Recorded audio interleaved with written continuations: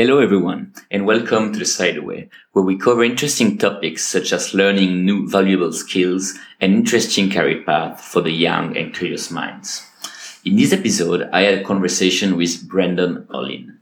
Brandon is a good friend of mine and is currently doing something really interesting. He joined an intense coding bootcamp, learning back-end and front-end development as a 30-plus years old. Brandon has had an interesting set of experiences that led him to this decision, graduating with a degree in business, studying a handful of e-commerce stores, living a digital nomad lifestyle, and now learning programming. In this interview, we cover why programming is such a unique skill set to acquire, ethics in marketing, the pros and cons of digital nomadism, and the problem with school. I have to say that by listening and editing to the first episode, I found a lot of ways to speak with more clarity. I will do my best to improve on the next episodes. I hope you'll enjoy it. Welcome to the first ever episode of the podcast. So I'm here with Brandon Olin. I met with Brandon a bit over 3 years ago in Colombia, in Medellin, when we were both living the digital nomad lifestyle, first time for me. And we didn't really get to know each other much actually during our time in Colombia. We mostly get to know during the nomad cruise that started a friendship. And the last 3 years, we started also a mastermind with a weekly call to just keep up with progress and just, stay in touch. So welcome, Brandon. Yeah, thanks for having me. It's good to be here on the inaugural first episode. Yeah. I feel quite honored. I hope so. When we reach the level of Joe Rogan in a few years. Yeah, when you get to move to Texas to save like $13 million in tax breaks or something like that. Did you hear about that? Yeah. Yeah, ridiculous. Just in 2 minutes, can you just present yourself so it's going to give some context to my following questions?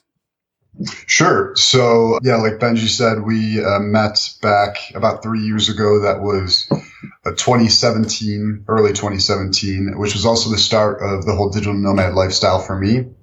I had been living in my hometown of Buffalo, New York up until that point, and then I first left to travel in October 2016. I had an e-commerce business that I was running that was marginally profitable and money saved up for my desk jobs that had worked up to that point. Went down to Colombia, fell in love with the nomad lifestyle, met some people who did the online English teaching thing and got me hooked up with a job at the same company. So that let me keep doing that for a while. And then I spent basically the past three and a half years doing the whole digital nomad lifestyle, trying to build up the e-commerce businesses, teaching, traveling around, Latin America, Europe, Southeast Asia. And then more recently, I've decided to make the transition into computer programming as a career, just because like all along, I should have known that was the thing I should have been doing. And, like even growing up, my parents were like, cause I was like a very nerdy kid. Like I was building gaming PCs by the time I was 14 and just really had a knack for computers. And everybody was telling me like, oh, you should do something with computers. I was like, great. What is that? What should I do? They're like, I don't know. Nobody back then knew what it was going to turn into now. So, as a lot of people say, you should always follow your passion or follow the thing that you're most interested in doing. And, took long enough, but that lesson finally stuck in. So now I've set up a long-term home in Denver, Colorado, working towards a career in programming, still running the e-commerce businesses and doing all of that. Yeah. Yeah, that's interesting because when I reflected on it, the same thing. When I was 10, I was always on my computer. But my parents was absolutely non-techie. So my dad was always the first to buy the best internet and the best computer. I think he also probably had the means to do that, but didn't understand anything. So I was always like really, I knew how to use the tech. I knew how to tweak things, but I never got really deep into learning to program my own game. Then at 15, I was doing also websites and so on. And then I wanted to start study that. For some reasons, the class I wanted to join didn't open. Then I did something completely differently. And then 15 years later, you just go back to what actually you liked and what you enjoy. And you spend times on your computer and with all these interesting people that you find on the internet. So it's pretty interesting. Yeah. Yeah, it was funny because I actually did have one influence that could have, and I wish had fully pushed me in that direction. When I was in high school, our school had this unique program that none of the other schools had. It was called the Cisco Networking Academy. and we got to do in-depth courses on computer networking. And the teacher, Mr. Joy, was this awesome dude. He honestly looked kind of like Santa. He had like a big belly, white hair, but like a long ponytail. He was kind of a hippie too. And he was this awesome dude who just he just loved computers and technology. And he taught us about all of these things. The problem was that computer networking is boring as hell. It's just not a very interesting subject. But the interesting thing is that he painted a picture of what would eventually come to be in terms of, he's like, look, if you go down this path, if you get, this certification in Cisco, like even this basic level one, you're going to be employable without even a college degree. If you get this higher level one, you can literally just be like sitting on your boat, sipping cocktails with a laptop and a cell phone, just solving people's problems for $200 an hour. And I was like, come on, there's no way that's going to happen. Fast forward 10, 15 years, digital nomad lifestyle picks up. Turns out Mr. Joy was right. We just didn't believe him. Yeah. And to be honest, in our case, he didn't push us to do anything with computers or to learn to program. So also it was, it needed to come from yourself or maybe from a great teacher or something like that. But school didn't push us in this direction at all. Yeah, I think I have a bit of a gripe with particularly the American public school system in general, which shouldn't, be surprising as we're the butt end of a lot of jokes internationally, I'm sure. But one issue that I always had, because I always did naturally fairly well in school. I never really had to try very hard just because it didn't seem that difficult. And I always got shit for it because look, you do really well. Like you should, if you just try a little bit, you can get really good grades and this will, be this great, wonderful thing. And for me, it never seemed important or obvious as the thing to do just because it wasn't ever interesting because the practical application of what the knowledge would allow you to do was never really explained or shown to you. It was just learn how to do these math equations. Why? So you can pass the test so you can get into a good college. Why? So you can get a degree and get a good job. Why? It's it was never about what you can do with the knowledge. It was always just do this to clear the hurdle so you can clear the next hurdle so you can clear the next hurdle. But kids aren't interested in that. Kids want to do cool shit. So I feel like connecting what the knowledge enables you to do with real world things, it's a thing that's missing in a lot of public schooling. I don't know if you had any similar experience in Switzerland. Yeah, 100%. I mean, it's always contextual to the teacher. The system is not really good. The teacher can do a lot. So if he or she has an idea or is more interested in the creative part of the journey, it can change everything, which obviously happened. But yeah, it's the same for me. It could be either in writing class, which usually writing class was French. So it's literature and at the same time writing, which are totally different. But then your grade is the average of the two. So you hate French because you don't want to read 17th century literature. But you might like writing. And I really liked writing with one teacher at a specific time, just because the context was different.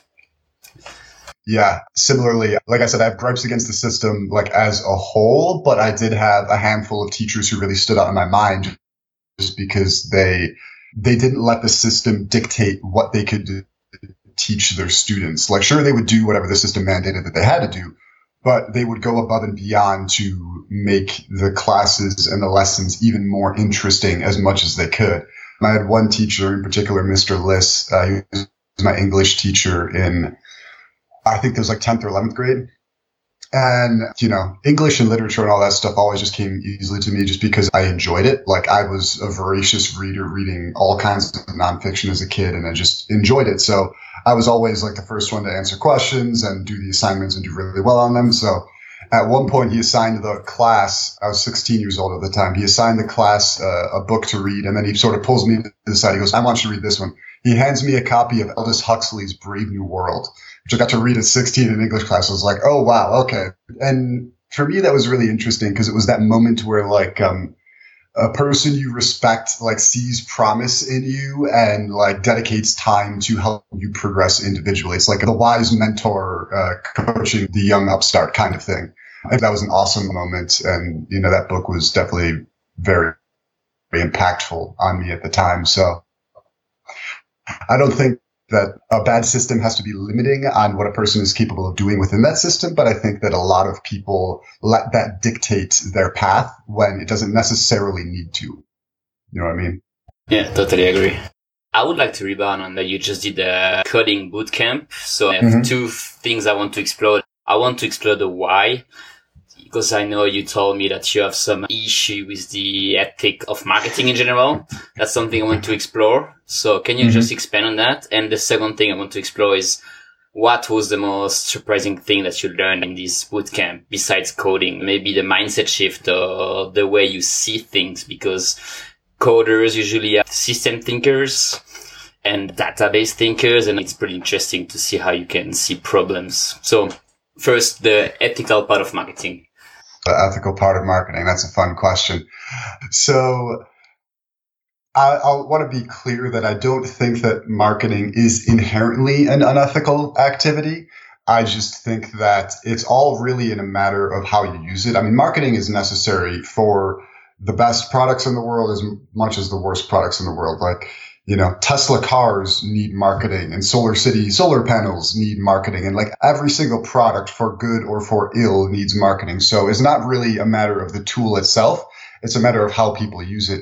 I think that the modern ecosystem or the modern economy that the internet has created has both democratized opportunity, so everybody has access to opportunity, but because everybody has access to it, you've got so many more players in the game, so many more people competing, that people are attracted by the get rich quick, the Instagram ads. Oh, look at my Ferrari, I'll teach you how to be rich, buy my course on, you know, e-commerce and how to sell stuff on Amazon. So you got a lot of people who are chasing low-level wealth creation schemes, and they're all competing in the exact same marketplaces. So whenever you have a large quantity of people competing in the same marketplace, people have to get more and more creative in the ways that they differentiate themselves. And one of the ways that this has moved forward a great deal, I think, has to do with particularly like marketing, sales funnels, copywriting, things like that. And you'll hear a lot of terms bandied about in marketing, like you need to show some kind of scarcity. So you need to say, oh, we only have this many of this thing left in stock, or the sale runs out in 24 hours. And people will do this all the time, even if it is completely not true. You know, you're creating a false sense of urgency for somebody to buy a product. Or you can hear people talk about emotional triggers, how you can, you know, like dig at people's insecurities to get them to buy things. And to me, that just really reeks of just like sleazy salesmanship, and it's not something that I agree with at all. And part of the reason that marketing never really sat well with me, I think the biggest reason is just I wasn't ever really selling things I genuinely believed in. You know, I was in e-commerce, so I was selling the same crap that everybody else was selling, just with my label slapped on it instead of somebody else's label. And then you've got to use marketing tactics to convince somebody to buy your thing instead of somebody else's thing, or spend more money on your thing, even if it's the same as somebody else's thing. And that just doesn't feel good. Like, some people are driven by enriching themselves, and they're totally okay with whatever they have to do towards that end. I'm just not. I don't want to sound like I'm up here on my high horse, like talking about how other people are crappy in that way. But there are people who say like whatever means to justify the end result of creating wealth for themselves. And that just never sat well with me. The really interesting thing there is that 10 years ago, everybody was selling courses on how to become a blogger, and all the rich bloggers were just selling courses on how to blog. And then 5 years ago, Facebook ads, and now maybe Snapchat ads. I have no fucking idea. But they all do the same, basically. It's always like this pyramid scheme, and the only one that make banks are the top of the pyramid selling the course on how to do the thing. And also a business where you use your credit card and you spend $10,000 a day, but 11 comes out of it, so you can keep going. It just seems to be totally wrong, and it makes Facebook richer, and there's something wrong in there. Yeah. There's a term for what I think describes a lot of this stuff. I've heard, I think Brett Weinstein use, they call rent-seeking behavior, any activity that essentially extracts wealth from people without contributing any unique value to society, which is you could make the argument that that's essentially what landlords do in a lot of way. And obviously that's a very simplistic view of it. I think that there's more to it than that, but that is what a lot of these people are doing. They're just taking things that people could get, and a lot of times for free, and just repackaging it, slapping a price tag on it, using crazy marketing tactics, and like you said, spending 10,000 but getting 11,000 back, and that's how they make enough to get by. And it's like, yeah, if you feel okay doing that, good on you. I just don't. Yeah. There's a lack of craftsmanship on this online coaching world. There's just something lacking. And the issue is it's really easier to fall in the trap of wanting to do it, because at some point I was almost ready to start a course on how to do Facebook ads for local business, because it just seems to be to say, yeah, fuck no, don't do that. don't be one more doing these kind of things. But it's really easy because it just seems you see the path to actually making money. That's the question about it. It's not easy, but you see the path. Yeah, well, we're very strongly influenced by what we see other people doing to become successful, so it's not really surprising that would pop up in your head. But I think Naval Ravikant was the one who said, in regards to these people like pushing their courses on Instagram ads and all that stuff, there's no get-rich-quick schemes. It's just somebody trying to get rich off of you, essentially. At the point at which somebody can push this course out to thousands, tens of thousands, hundreds of thousands, millions of people, all of those people are going to flood that market. That market is going to become saturated, and then the competition is going to drown out any sort of profit to be had there. You see ads, that should be the red flag. Now's the time to avoid that thing. Now's the time to find the new thing that all these people aren't on yet. Back to the original thing about the marketing ethics and coding. So what I realized is the one thing that I enjoyed most about the work I had to do in marketing was I liked building things. Like I liked building landing pages, building sales funnels. I really liked particularly building like email funnels, because you could visually see this like schema of how different actions would push people in different directions. And I just liked building systems, building pages, building things. And all the time I spent talking with our other friends, I met on the road who are programmers. Programmers always seem like the most interesting, fascinating thing. And actually on the Nomad cruise, our one friend Giorgio ran a little coding workshop where he showed us how to do the HTML and CSS. And you see, you change the thing over here, and then you can see how the change appears on the page. And I was like, oh my God, this is so cool. And even after that, it took me 2.5, 3 years to let that lesson sink in and switch to coding. But yeah, just building things always was the most interesting thing to me. And I like it because it allows you to create something uniquely valuable. Whereas that's much, much harder in e-commerce, because to create a brand new physical product, like you need a manufacturer who's willing to create a specific mold and specific parts to construct the thing that you want. And you might need to invest tens or even like low level hundreds of thousands of dollars just for the initial run. And you are seeing different marketing and sales methodologies popping up to support that. You've seen a rise in crowdfunding in recent years, and that's people's way of sort of coming around that. They figure out, okay, here's the product. Let's get the 3D renders made. Let's figure out how much it's going to cost for the run, and then we can do a crowdfunding campaign and fund it before we ever invest the money ourselves in that first batch of products. So there are ways around that, but it's cumbersome, it's expensive, and I really do think that digital products, code, all of these things have the potential to solve a lot of the modern day issues that we're facing right now.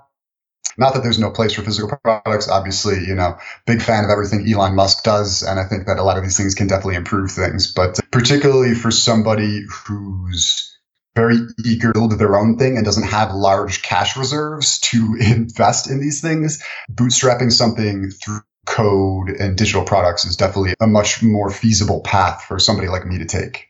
And on the coding side, were you afraid of coding before, just to get your feet wet in the coding world? I actually wasn't. And I know that a lot of people are, and I'm kind of unique that way. But I've just always known that I kind of have like an engineer's brain. My interest in computers when I was a kid, I've always had the idea in my mind that like, if I do decide to do this, and for a while it felt like a cop-out.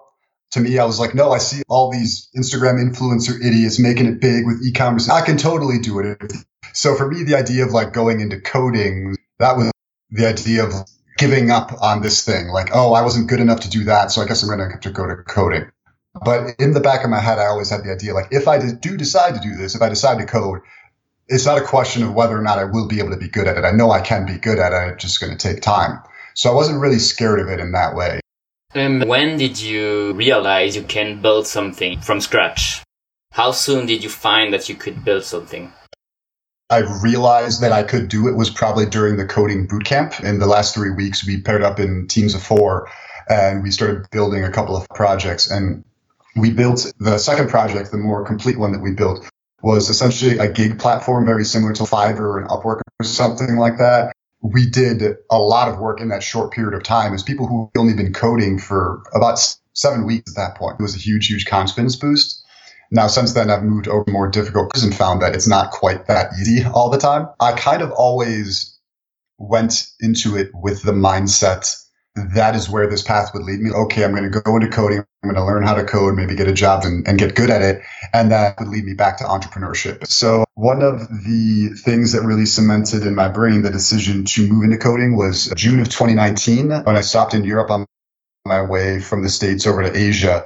I stopped in Sweden and visited our friend Jay, and I got to meet some of his friends who both very capable technologists, coders, and just hearing them talk about the possibilities with code and the things that they've built and where their career has gone as a result of it. That was really the thing that cemented in my brain what having these things allows you to do. It's like being a skilled craftsman or woodworker or something like that. You just have this raw set of skills and an unlimited number of tools at your disposal thanks to the internet and just this blank canvas in terms of you can build whatever you want. And the possibility that provides you with is very, very exciting and fascinating in a way that no other form of entrepreneurship that I've seen so far can really match. How long have you been into your path into entrepreneurship, even though it's a bit changing now as you started coding? It's been quite a while. I started my first e-commerce business when I was 24. This would have been the fall of 2013. Read the 4-Hour Workweek, was like 19 years old. And I was like, oh my God, this sounds amazing. Took my focus as well as my job and buying a house and all that stuff. And then once I finished up college and buying the house, I settled down a little bit. I decided, okay, I'm going to start the first business.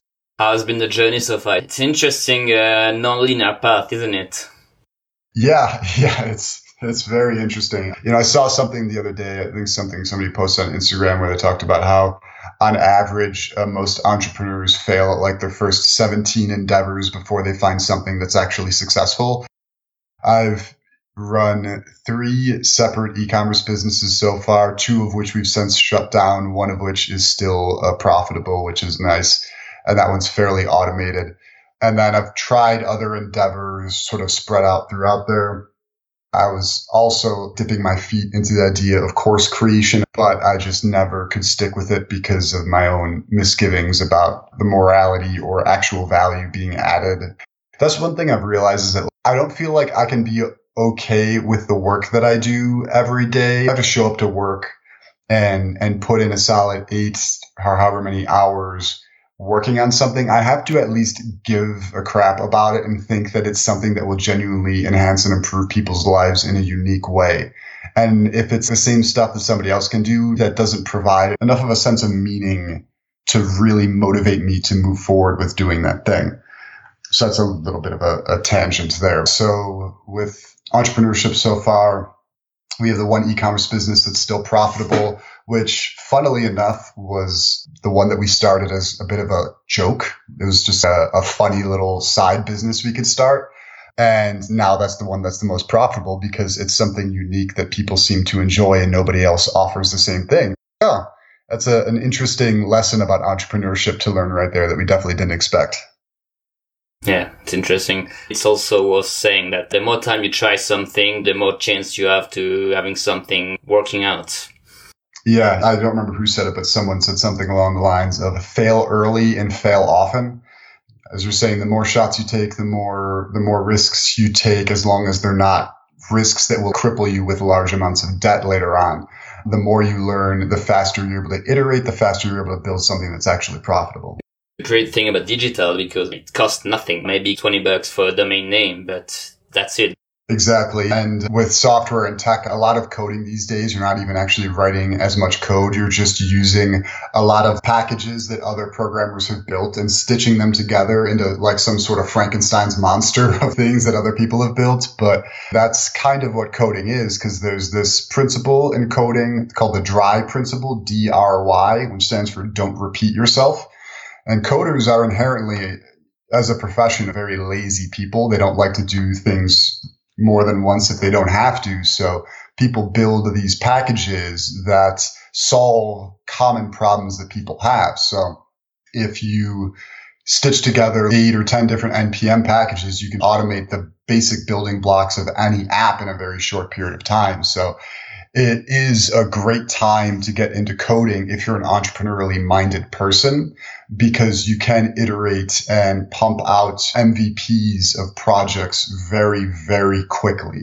You don't have the same kind of long time runway that you might have had 5, 10, 15 years ago. Interesting. You just briefly mentioned reading The 4-Hour Workweek 10 years ago or something.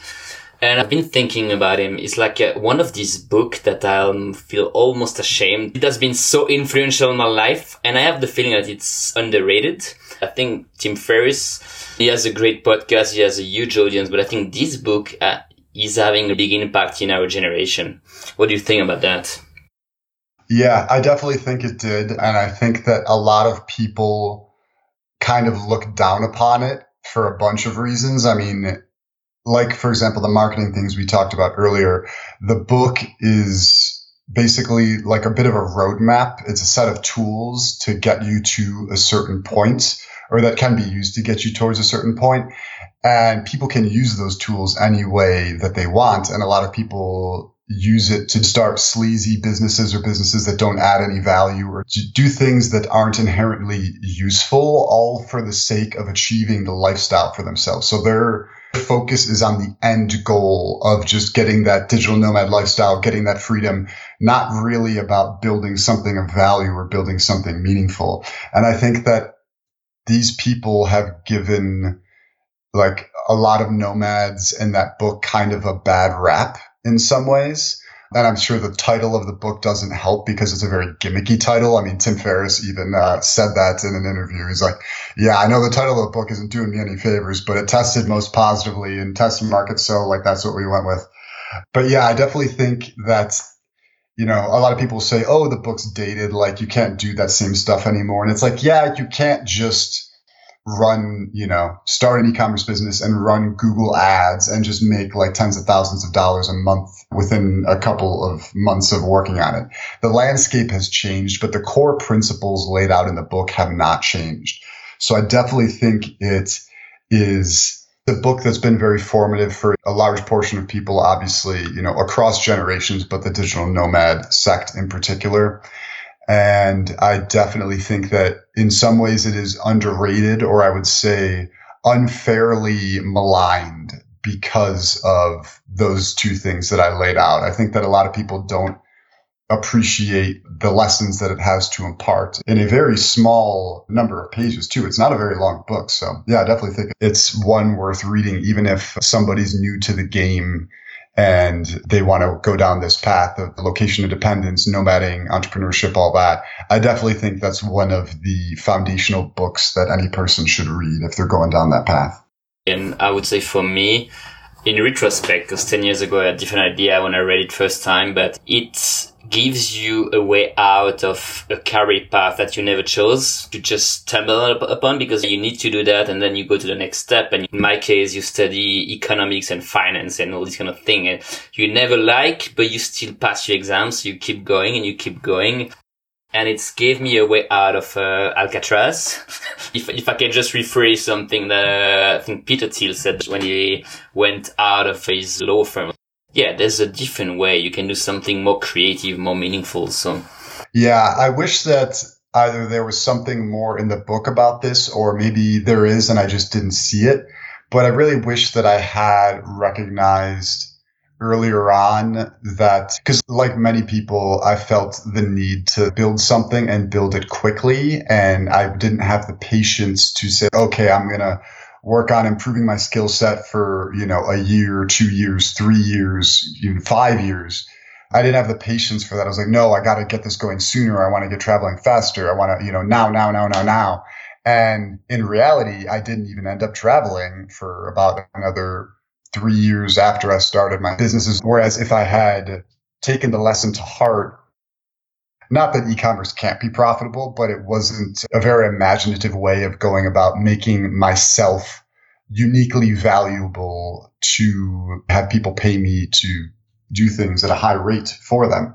If I had been able to zoom out, get the bird's eye view and the lay of the landscape back then, and at 24 years old had been just like, okay, I've clearly got a knack for this stuff. Even though I went to school for business, I can still learn how to code now, and just gone down that path then. It's one of those things, obviously hindsight's 2020, but it's one of those things where I just think like, man, where would I be now if I'd made that decision 6 years ago instead of just now, shortly before turning 31. Yeah, it almost needs a sequel or an add-on where it just talks about all the skills and all the different way you can go about it. And it could be either freelancing, learning to code, or a different kind of business model that you can go and you can just choose. I think some of the other stuff he puts out kind of fills that gap, though. Like if you read Tools of Titans or Tribe of Mentors or listen to his podcast, you will hear about all the different ways in which people have become very, very wealthy and very, very successful. So it's not explicitly laid out, but if you know that's what you're looking for, then you can find it in the other stuff that he puts out, or nowadays in the other stuff that pretty much anybody puts out, because there's just so much content out there across all these different areas. Switching gear, I want also to briefly talk about the digital nomad lifestyle. You've been living it for a bit over 3 years, if I'm not mistaken now. And I had a dilemma. I think if I were 20 again, I would definitely do it. First thing after uni, try to get a freelance gig of $1,000 a month so I can just build something. But I also had my issue on the way that nomads in general were not really appreciative of the culture of the people where they lived. And it's been a struggle for me when I was living abroad, and I don't know what you think about it. Yeah, there's definitely, again, a bunch of interesting questions to dive into there. I definitely had issues with it. You see a lot of people who travel around and they're essentially just pursuing the lifestyle that they think will make them happy, the rich celebrity lifestyle. Oh, I get to live in a villa. I can pay someone to do my laundry and cook all my meals for me. I get to live a luxurious lifestyle, which feels good for a little while. And I think that a lot of people just kind of get caught in that trap because they think that that's what will make them happy in life. And I'm sure that on some very base level it does. But I really don't think it solves the deeper issue that most people have, which is doing something that they find personally meaningful. And I don't know. I used to be much more cynical about this, where I just thought like, oh, these people are just idiots. They're just, they're just chasing low level things and they don't have any appreciation for all this stuff. But I generally feel that human beings are all the same in more ways than they're different, and that we do all want to find that deeper sense of meaning. We all seek the same things. We're all descended from, we're like 98% chimpanzees. We all descend from the same hunter-gatherers hundreds of thousands of years ago. We all desire the same things in life, a sense of purpose, meaningful community around us, a feeling of security in our current and future well-being. And people who are seeking this ritzy lifestyle, I even lived it for a little bit, and it does feel good for a bit, but because of hedonic adaptation, once that becomes your new normal, then you just start seeking, okay, how can I live a better lifestyle, a better lifestyle, a better lifestyle? You're just chasing those lifestyle upgrades that don't actually make you feel much happier. And I think that the people who are nomading and that is their main driving force, I just think they're on the wrong path. Like I said before, I would cynically look at them and be like, like these scumbags, whatever. But now I just kind of feel bad for them because I can see where your head's at and where you're going. And I just think you're going down the wrong path. And as you kind of implied, not respecting the culture of the locals and the places that they go to, they're also damaging things along the way that I don't really think they're aware of, which is, I mean, and it's a crying shame, to be honest. There's a huge gentrification in all these cities, like it could be Medellin, it could be Lisbon, it could be Barcelona. We all have seen that. Yeah, but to also provide a counterpoint to that, a friend of mine said that she spoke with some of the locals in Medellin about that very issue, and that the locals there looked at her like she was crazy because they're like, no, all of these wealthy foreigners coming in has injected so much cash and so much opportunity into the economy that it has been a net positive for the life of all the locals living there, because it's just raised the standard of living for everyone, not just people who work in the tourism industry. There's just more money. I mean, anytime you take an economy and you have money from an external source going into that economy, that is a net positive for that economy. So to be fair, it's not an entirely bad thing for the locals in any given place. Their standard of living may raise as well. But it's a fine line, and I don't think anybody should be treading down that path haphazardly, because, you know, you don't really know all the effects of your actions. So you don't just want to, I don't know. I mean, there's positives of that. And then like in Medellin in particular, there's a lot of tourists who go down there because, you know, Colombia is notorious for being a place where you can get easy access to illegal substances. So it's like, be careful and cognizant of the ways that you can impact the place you're visiting. And always remember, I would say, always remember that you are a guest in that place. A lot of people go there trying to live like a king. It's like, no, these aren't your servants. These are people. You are a guest in their country. You know, treat this place with at least some level of respect, I would hope. Yeah, agreed. We'll keep going with a handful of questions, and then I think we'll wrap up. And the whole theme I want to explore in general is how to craft a career, even though it doesn't have to follow a planned path. It's a bit more serendipitous. But what has been, if you think right now, the best decision you made in your career? Interestingly enough, even, and this is funny because this kind of goes directly against the thing that I said earlier, but I definitely think that the decision to quit the 9-to-5 and go travel around was by far the best decision in my career, because even if, you know, professionally, financially, I'm not like super rich or anything like that, but everything that I've learned along the way, all the connections that I've made, all the really just the things that I've learned have been so massively beneficial and helpful. And I can see how these would be useful in a variety of different business contexts. So even though, like I said, I have a bit of an engineer's brain and I feel like coding is one of the things that I can best do, I also spent three and a half, actually it was pretty much 3 years on the dot, 3 years teaching English to students in China.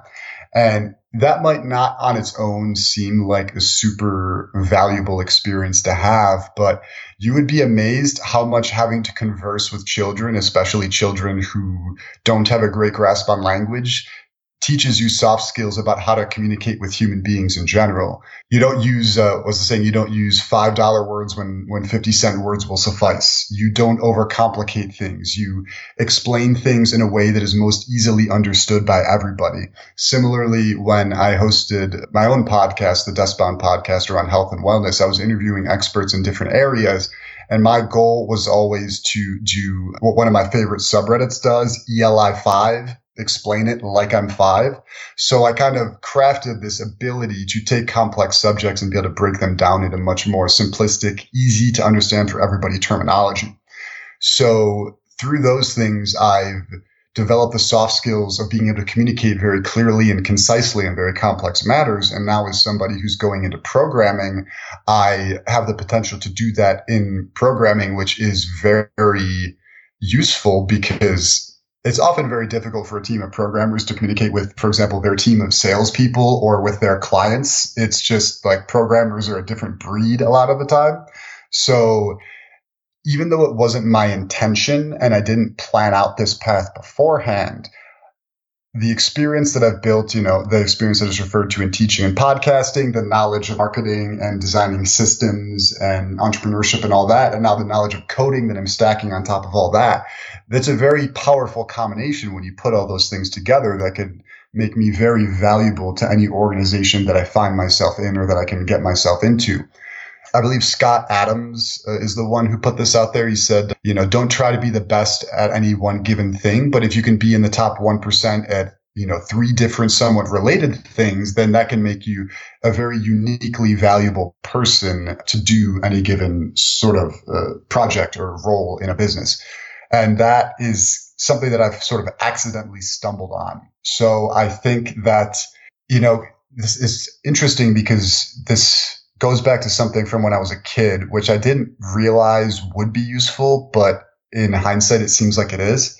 I'm very much I think we all are in some ways, but scatterbrained, kind of shiny object syndrome. I'm always interested in a lot of different things and my attention gets pulled in a lot of different directions.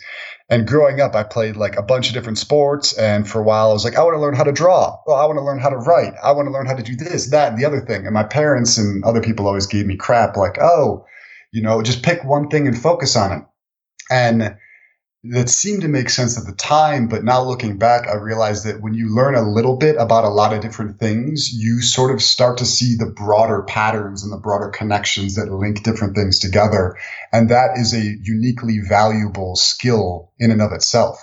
So I would say that to get back to the original question, because I've gone down a really weird rabbit hole, definitely it was the decision to travel. Honestly, I wish what I had done earlier in life and what I think a lot of people should do earlier in life is after high school, before university, do a gap year, spend time traveling around, spend time interacting with people from the broadest set of different career paths that you could possibly imagine, because, school doesn't really show you all the possibilities out there. It trains you for what they think are the ways that you can be successful, but we really don't know until we get out there, because the economy, the workforce, all these things are changing so rapidly that it's very difficult for any one person to keep track of all the changes that are happening.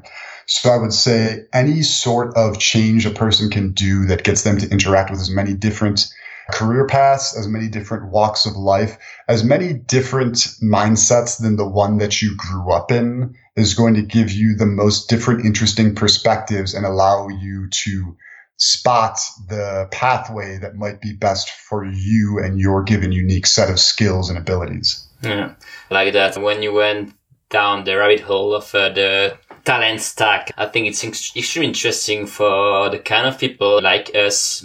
We are more like generalists than specialists. Probably not by design, it just happened. I think it's extremely important not to impose label on top of what we do. You are not a coder, you're not a developer. Okay, you know how to code, but you know how to market as well, and you know how to sell, and you understand the health industry, but you're not a developer. It's a skill, it's not a label. I think it's really important to think like that, and it can be really helpful as a framework. Yeah, there was this quote, if I remember right, I think it's from the Notebooks of Lazarus Long, which is a very unique name, where he said, specialization is for insects. And that's something that I've heard Naval Ravikant share a couple of times as well. Human beings, I believe, all have the potential to do many different things. Like every human being has the capacity to be a great athlete and a great artist and, a competent business person and an engineer and all of these different things. Now, not that every person can be all of those things, but the fact that human beings are multifaceted and we all have potential across more than one given alley, as long as we figure out the way to learn those different things in the way that is most right for us. Like one thing I've discovered in recent years is that I am very much a visual learner. I need to see things happening. I can't just read them in text. I will often, like in coding, when I'm learning new things, I often need to watch YouTube videos as opposed to just read books or blog posts. That's a unique thing about the way that I learn that makes things easier to pick up for me. For example, a sport that I picked up in the past couple of years is volleyball, which I'm now obsessed with.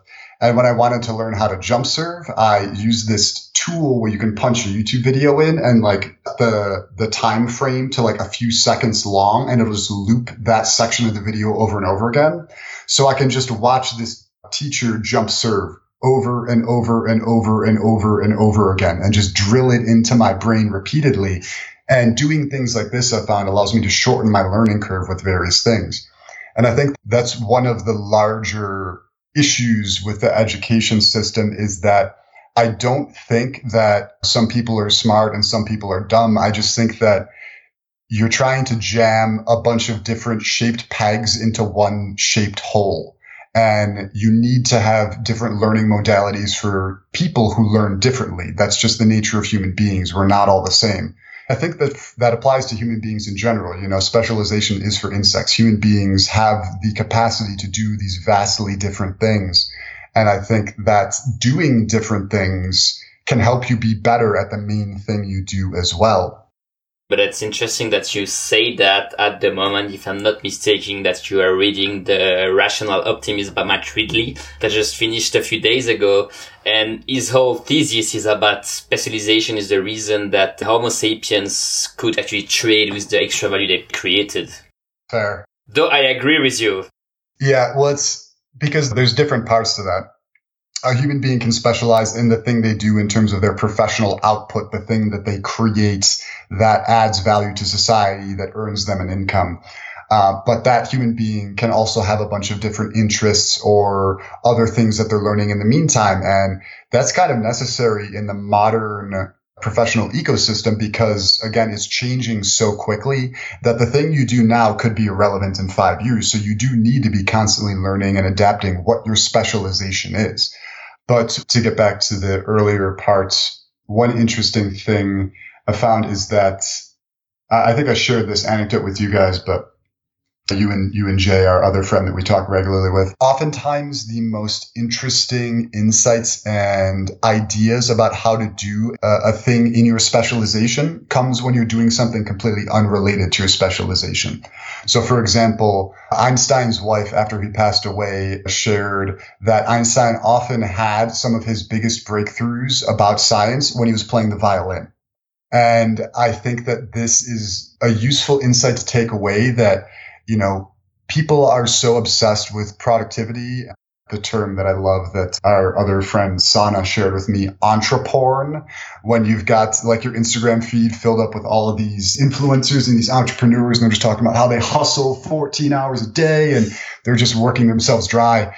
But it's not realistic. People like to put this out there because it gives them a certain level of status and it makes them appear like, oh, they're these superhuman creatures who can do all this much. And, you know, I don't know if it ties in as much in Europe, but in the US, there's this big cultural marker of like, you know, hard work, perseverance, self-sacrifice. These things pay off. You just need to keep at it. And it definitely triggers that sort of cultural feeling of, you know, I should be working harder. I should be doing more. But more hours worked, more time put in is not necessarily the best way to get the highest output that you are capable of producing.